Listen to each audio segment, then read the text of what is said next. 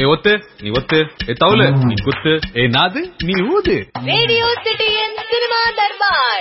இப்போ நம்ம radio city முன்னா கூட பேசிட்டு இருக்கிறது கோமாளி திரைப்பட குழுவினர். படத்தோட ஹீரோ ஜெயம் ரவி, ஹீரோயின் சம்யுக்தா ஹெக்டே எல்லாருமே இருக்காங்க. முதல்ல ஹீரோட்ட இருந்து ஆரம்பிப்போம். ஜெயம் ரவி, பொதுவா எல்லாத்துட்டையும் கேட்கிற கேள்வி தானே அது, கோமாளி இந்த படத்தை ஏன் சூஸ் பண்ணீங்க? ஏன்னா ஒரு ஹீரோவா ஒரு படத்தை நம்ம அக்செப்ட் பண்ணிக்கிறோம் அப்படின்னா அதுக்கு ஏதாவது ஒரு விஷயத்துல ஒரு நியாயமான காரணம் இருக்கும், இல்ல நம்மள ஏதாவது ஒரு இம்ப்ரெஸ் பண்ணும். சோ கோமாளி உங்களை எப்படி இம்ப்ரெஸ் பண்ணுச்சு? இல்ல, எனக்கு வந்து அதான் ஒரே மாதிரியா ஃபில்ம் பண்றது அவ்வளவு இன்ட்ரெஸ்ட் இல்ல. அண்ட் அடங்குமுறை முடிச்ச உடனே நிறைய பேர் அதான் சொன்னாங்க, நிறைய காப் அடிக்கடி பண்ணக்கூடாது, ஆல்ரெடி நான் ரொம்ப அடிக்கடி பண்ணிட்டு இருக்கேன் அப்படின்னு. தென் டைரக்டர் பிரதீப், நான் ஆக்சுவலா வேற படம் பண்ற மாதிரி இருந்தது. பட் ஐஸ்வரி கணேசன் சார் வந்து சொன்னார், ஒரு கதை இருக்கு, ரொம்ப நல்லா இருக்கு, உனக்கு ரொம்ப நல்லா இருக்கும் கேளு அப்படின்னு சொல்லி சொன்னாரு. சரி கேட்டேன். கேட்ட உடனே ரொம்ப பிடிச்சது. அண்ட் இது ரெகுலர் இந்த ஹீரோ பேட்டர்ன் அந்த மாதிரி இருக்காது, அது எனக்கு தெரியும். But still I want to do, because இந்த ஒரு நல்ல படத்தை விடக்கூடாதுன்னு நினைச்சேன். So that's how it start. இந்த படத்தோட ஸ்கிரீன் பிளே பத்தி நீங்க நிறைய இடங்கள்ல பேசுறீங்க. ரொம்ப இம்ப்ரெஸ் பண்ண விஷயம் பாத்தீங்கன்னா இதோட ஸ்கிரீன் பிளே தான் அப்படின்னு நீங்க நிறைய இடத்துல பேசுறதுனால கேட்க முடிஞ்சது. சொல்லுங்க, ஏன் அந்த அளவுக்கு உங்களை இம்ப்ரெஸ் பண்ணுது? இது வந்து அதுதான் இந்த படத்தினுடைய ஸ்பெஷாலிட்டி. It's mix genre. அதாவது ஒரே சீன்லயே நிறைய எமோஷன்ஸ் இருக்கும். அந்த மாதிரி வர்றது ஒரு ரேரிட்டி. அண்ட் நீங்க பாத்தீங்கன்னா இப்போ நானும் சம்யுக்தாவும் வந்து ஒரு சைடுல வந்து ஒரு ரொமான்ஸ் ஒன்னு போயிட்டு இருக்கும். பேரலல் கட் பண்ணா அதே சீன்ல இன்னொரு லேயரா வந்து ஒரு சீரியஸ் சீன், ஒரு கொலை முயற்சி ஒன்னு போயிட்டு இருக்கும். கட் பண்ணா இங்க வந்து திருப்பி அந்த ப்ரொபோசல் வரும். ரெண்டுமே இன்டர் கனெக்ட் ஆகும் ஒரு பாயிண்ட்ல. சோ இது வந்து ஒரு ஸ்கிரீன் பிளேயாவே ரொம்ப அழகான ஒரு ஃபில்ம், ஒரு ஜானர். அண்ட் இது வந்து இந்த காம்பினேஷன் விடக்கூடாது இந்த அப்படின்றது தான் நான் நினைச்சது. அதனாலதான் இந்த படம் பண்ணணும்னு நினைச்சேன். இந்த பேரை கேட்கும் போது இப்படியா பேர் வச்சிருக்காங்க அப்படின்னு தோணுதுல, அதுக்கு பின்னாலே நிறைய காரணங்கள் இருக்கு. இப்ப படத்தோட ஹீரோ ஜெயம் ரவி கிட்ட இந்த படத்தோட வில்லனை பத்தி சொல்லுங்க. ரொம்ப சுவாரஸ்யமான ஒரு விஷயம் வச்சிருக்கீங்களாமே. கோமாளியில டைம் தான் வில்லன். ஏன்னா நிறைய வந்து நம்ம இழந்திருக்கோம், நம்ம மறந்திருக்கோம்னு சொல்லலாம். மறந்ததுனால இழந்திருக்கோம்னு சொல்லலாம். என்ன மறந்திருக்கோம் அப்படின்றது வந்து சடனா நம்ம யோசிச்சோம்னா அது வந்து ஒரு சர்ப்ரைஸ் எலிமெண்டாவே இருக்கும், ஒரு ஷாக்கா கூட இருக்கும். பட் அது ஒருத்த வந்து திடீர்னு என்ன இப்படி இருந்ததே நேத்து, இன்னைக்கு இப்படி இல்லையேன்னு கேட்கும் போது அவனை பார்த்தா கோமாளி மாதிரி தெரியுது. அதுதான் படத்தினுடைய கதையே. கேட்கிறவன் கோமாளியா இல்ல நம்ம மறந்து போய் மாத்திக்கிட்ட விஷயங்கள் செய்யற அவங்க கோமாளியா அப்படின்றதுதான் கான்செப்டாவே இருக்கும். கோமாளி படத்துல ஜெயம் ரவியோட லுக்கு ஆரம்பத்துல இருந்து என்னென்னமோ புதுசா தினசா ரகரகமா பண்றீங்க. சோ இப்போ என்ன பண்ணிருக்கீங்க கோமாளிக்காக? ஆமா, மேஜரா டயட் தான். ஒர்க் அவுட் நான் பண்ணல, வெறும் கார்டியோ தான் பண்ணேன். ஏன்னா அந்த ஷோல்டர் அப்பதான் குறையும், கொஞ்சம் அது பார்க்க ஒரு மாதிரியா இருக்கும். அதனால அதை குறைக்கிறது ரொம்ப கஷ்டமா இருந்துச்சு. சோ ஒர்க் அவுட், வெயிட்ஸ் எதுவுமே பண்ணல. I was just doing cardio and diet, carrot தக்காளி, அவ்வளவுதான். அடுத்ததா யோகி பாபு இல்லாத படங்களே பார்க்க முடியறதில்ல, கோமாளிலயும் இருக்கிறாரு. அவரை பத்தி சொல்லுங்க. அவர் வந்து த்ரூ அவுட் த ஃபில்ம் இருக்கார். அவர் இல்லாம ஒரு சீன் கூட இல்ல. அண்ட் இந்த படத்துல வந்து அவருக்கு இத்தனை நாள் வந்து ஒரு காமெடி ஆக்டர் அந்த அவார்டு தான் கிடைச்சு. இந்த படத்துல பெஸ்ட் கேரக்டர் ஆக்டர்னு ஒரு அவார்டு நிச்சயமா கிடைக்கும். அந்த அளவுக்கு பண்ணிருக்காரு. இப்போ சம்யுக்தா ஹெக்டே கிட்ட கோமாளி டீமை பத்தி சொல்லுங்க. ஜெயம் ரவி கூட ஃபர்ஸ்ட் டைம் நடிச்சிருக்கீங்க, அந்த experience. The experience of working with him, the team, everybody, all of them made me feel really warm. There was not a time when I was, not in place. I was always there. It felt like home, I can say, because I'm not from here. Na Tamil ponalla. I felt very homely. Like I felt like they all treated me really, really well. And it was a very good experience. I mean, he didn't make me feel like I'm a newcomer. He didn't make me feel like he's a big star and I'm nobody. So that, I think, says a lot about a person. இந்த படத்துல K Ravikumar சாரும் நடிக்கிறாருன்னு கேள்விப்பட்டோம். First time நீங்க ரெண்டு பேரும் சேர்ந்து நடிக்கிறீங்கன்னு நினைக்கிறேன். So ஒரு மிகப்பெரிய இயக்குனர் அவரோட இன்புட்ஸ் ஏதாவது கொடுத்தாரா கோமாளி படத்துக்காக? நான் வந்து அவர் கூட ஃபர்ஸ்ட் டைம் ஒர்க் பண்றேன். சோ அவர் அப்படிதான், ஒரு பெரிய டைரக்டர், அந்த ஈகோ எதுவுமே இருக்காது அவருக்கு. ஒரு வைப்ரேஷனுக்கே அவர் இடமே தரவே இல்லை. Very positive he was. And ஏதாவது இருந்தா கூட நம்மள கேட்பாரு, தப்பு இல்லப்பா அப்படிலாம் கேட்பாரு. சோ அதெல்லாம் வந்து உண்மையாவே என்கரேஜிங் ஃபார் ஆல் ஆக்டர்ஸ். திணிக்கிற மாதிரியான ஒரு ஐடியாவா சொல்ல மாட்டாரு, ஃபோர்ஸ் பண்ண மாட்டாரு. ஒரு சஜஷனா வந்து கண்டிப்பா சொல்லுவாரு.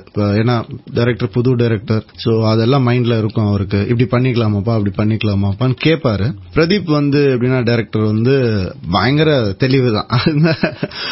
அந்த தெளிவு வந்து சில நேரத்துல வந்து அவர் சொல்றது கரெக்டா இருக்கும் பிரதீப். சில நேரத்துல வந்து ரவிக்குமார் சார் சொல்றத வந்து எடுத்துப்பாப்ல. சோ அதனால ஒரு வெரி ஒரு நல்ல ஒரு கிவ் அண்ட் டேக் இருந்தது யூனிட்லயே. ஹாய் சொன்னா போதும் இல்ல, அந்த பாட்டு தான் இப்ப ஊர் பூரா பயங்கர வைரலா இருக்கு. ஒரு ஹீரோயினா அந்த பாட்டை பார்க்கும்போது எப்படி ஃபீல் பண்ணீங்க நீங்க?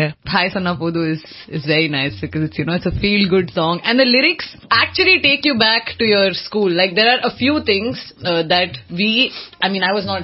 I didn't study in the 90s, so obviously I studied later, but when I studied later also there were a few things from that song that I could take. So when I showed it to my parents were laughing. They were like, these are things that we've done in school, and it's nice to bring back old memories. Pair somebody, you just call them with the guy's name or call the guy with the girl's name, then they turn and they smile, and all of this is magical for us back in school.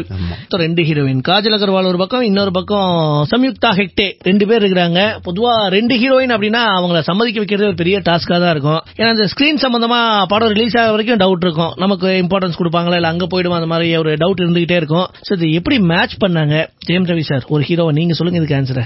இந்த படத்துல she knows that there's one more character and அப்படி இருக்கும்போது கூட she accepted. ஏன்னா அவங்களும் அதான் ஒரு நல்ல படத்தை விடக்கூடாதுன்னு நினைச்சாங்க. சோ இந்த படத்துக்காக இந்த கதைக்காக எல்லாருமே அவங்கவுங்க ரோல்ஸை கரெக்டா பண்ணிருப்பாங்க அண்ட் எல்லாமே டிஃபைன்டா இருக்கும்.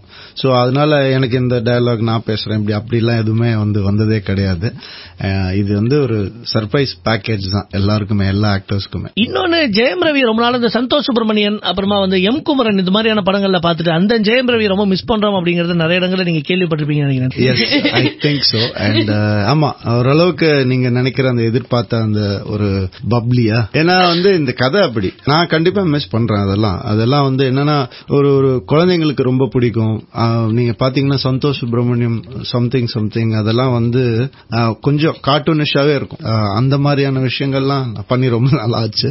அண்ட் இந்த படத்துல அதெல்லாம் நிறையவே இருக்கும். கோமாளியோட லுக்ஸ் எல்லாம் வரும்போது ஏகப்பட்ட லுக்ஸ் வந்துகிட்டே இருந்துச்சு. சோ படத்துல நீங்க எத்தனை கேரக்டர் தான் பண்ணிருக்கீங்க, இல்லன்னா அது வெறும் லுக்ஸ் மட்டும் தானா?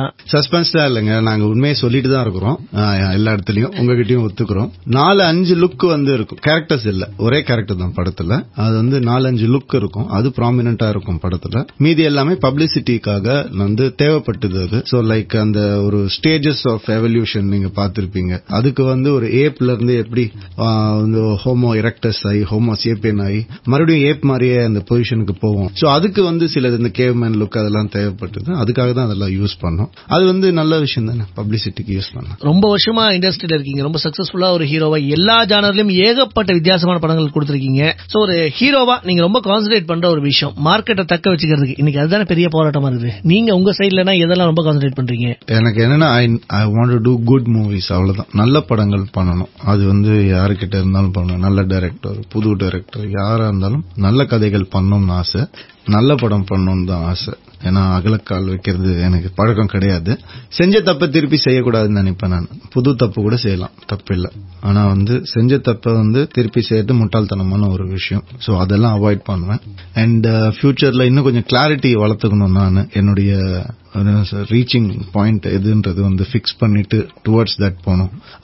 ரொம்ப வேவரிங்கா இருக்கக்கூடாதுன்னு நினைச்சுப்பேன். சோ அதுதான். பொதுவா ஒரு ஹீரோவா ரொம்ப இன்வால்வ் ஆகி ஒரு கேரக்டர் பண்ணாங்க அப்படின்னா அந்த கேரக்டர் விட்டு வெளியே வரது ரொம்ப கஷ்டம் அப்படின்னு நிறைய பேர் சொல்லி நாங்க கேள்விப்பட்டிருக்கோம். நீங்க ரொம்ப வித்தியாசமான ஏகப்பட்ட படங்கள் பண்ணிட்டு இருக்கீங்க. சோ அப்படி இருக்கும்போது நீங்க அந்த மாதிரி என்னைக்காவது ஸ்ட்ரகிள் ஆயிருக்கீங்களா? கேரக்டர் விட்டு வெளியே வர கஷ்டப்பட்டு, இல்லன்னா அது கொஞ்சம் டைம் வேணும் அப்படிங்கிற மாதிரி ஃபீல் பண்ணிருக்கீங்களா?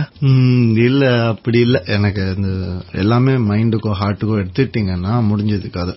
அதுவே ஆயுசே குறைச்சிடும். அந்த மாதிரி ஒரு டென்ஷனான வேலை. ஏன்னா acting is nothing but to relive the moments which happened or to create it in your mind and then live it. Yeah. So அப்படி இருக்கும்போது if you take it home after work, that will affect your life. Of course it will shorten your life. அந்த அளவுக்கு அது ஒரு நாள் ஃபுல்லா glycerin போட்டு அது இருப்போம். அது எனிவே அது ஹெல்த்தை பாதிக்குது, மைண்டையும் பாதிக்க கூடாது. அதுதான் சொல்றேன். ரசிகர்களுக்கு என்ன மாதிரி ஒரு படமா இருக்கும் சொல்லுங்க sir? 100% entertainment guaranteed. And entertainment ரெகுலரான ஒரு என்டர்டைன்மெண்ட் இல்ல. ஒரு என்டர்டைன்மெண்ட்ல புது வெரைட்டி கிடைக்கிறது ரொம்ப ரேர். அது இந்த படத்துல அமைஞ்சிருக்கு. சோ என்டர்டைன்மெண்ட்காக ஒரு ஸ்ட்ரெஸ் ஃப்ரீயா இருக்கணும்னா இந்த படம் பார்க்கலாம். இது தாண்டி என்னன்னா இதுல ஒரு நல்ல விஷயம் கண்டிப்பா சொல்லியிருக்கோம். ஒரு மனிதம்ன்ற ஒரு ஹியூமனிட்டியோடைய ஒரு நெசசிட்டியை சொல்லியிருக்கோம். அது எந்த அளவுக்கு இம்பார்ட்டன்ட்னு 0 சிரிச்சிட்டு வீட்டுக்கு போகும்போது அது பிடிச்சிருந்தா எடுத்துட்டு போங்க, இல்ல விட்டுட்டு போற மாதிரியே இருக்காது, பதிஞ்சிரும் ஆழமா.